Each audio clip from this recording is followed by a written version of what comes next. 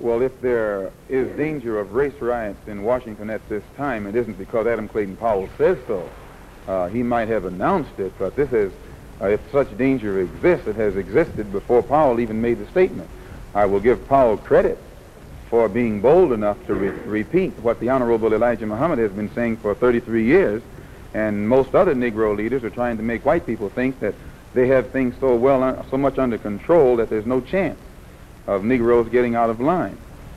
As long as they thought that Martin Luther King had things under control in Birmingham, Kennedy didn't see fit to send any troops down there. As long as the dogs were biting little black babies and black women and black children, Kennedy never thought of sending any troops into Birmingham. It was only after the Negroes showed that they were fed up and that they were capable of retaliating against the injustices that were being inflicted upon them by the whites that Kennedy called for the troops. And I frankly don't believe that he sent troops down there to defend Negroes, because if he had wanted to defend the Negroes, he would have sent them there when the dogs were biting the little black children. He sent them there only after the Negroes became fed up and showed that they were just as capable of defending themselves in Birmingham as they have been capable in the past of defending America on the battlefields of Korea and Germany and these other places.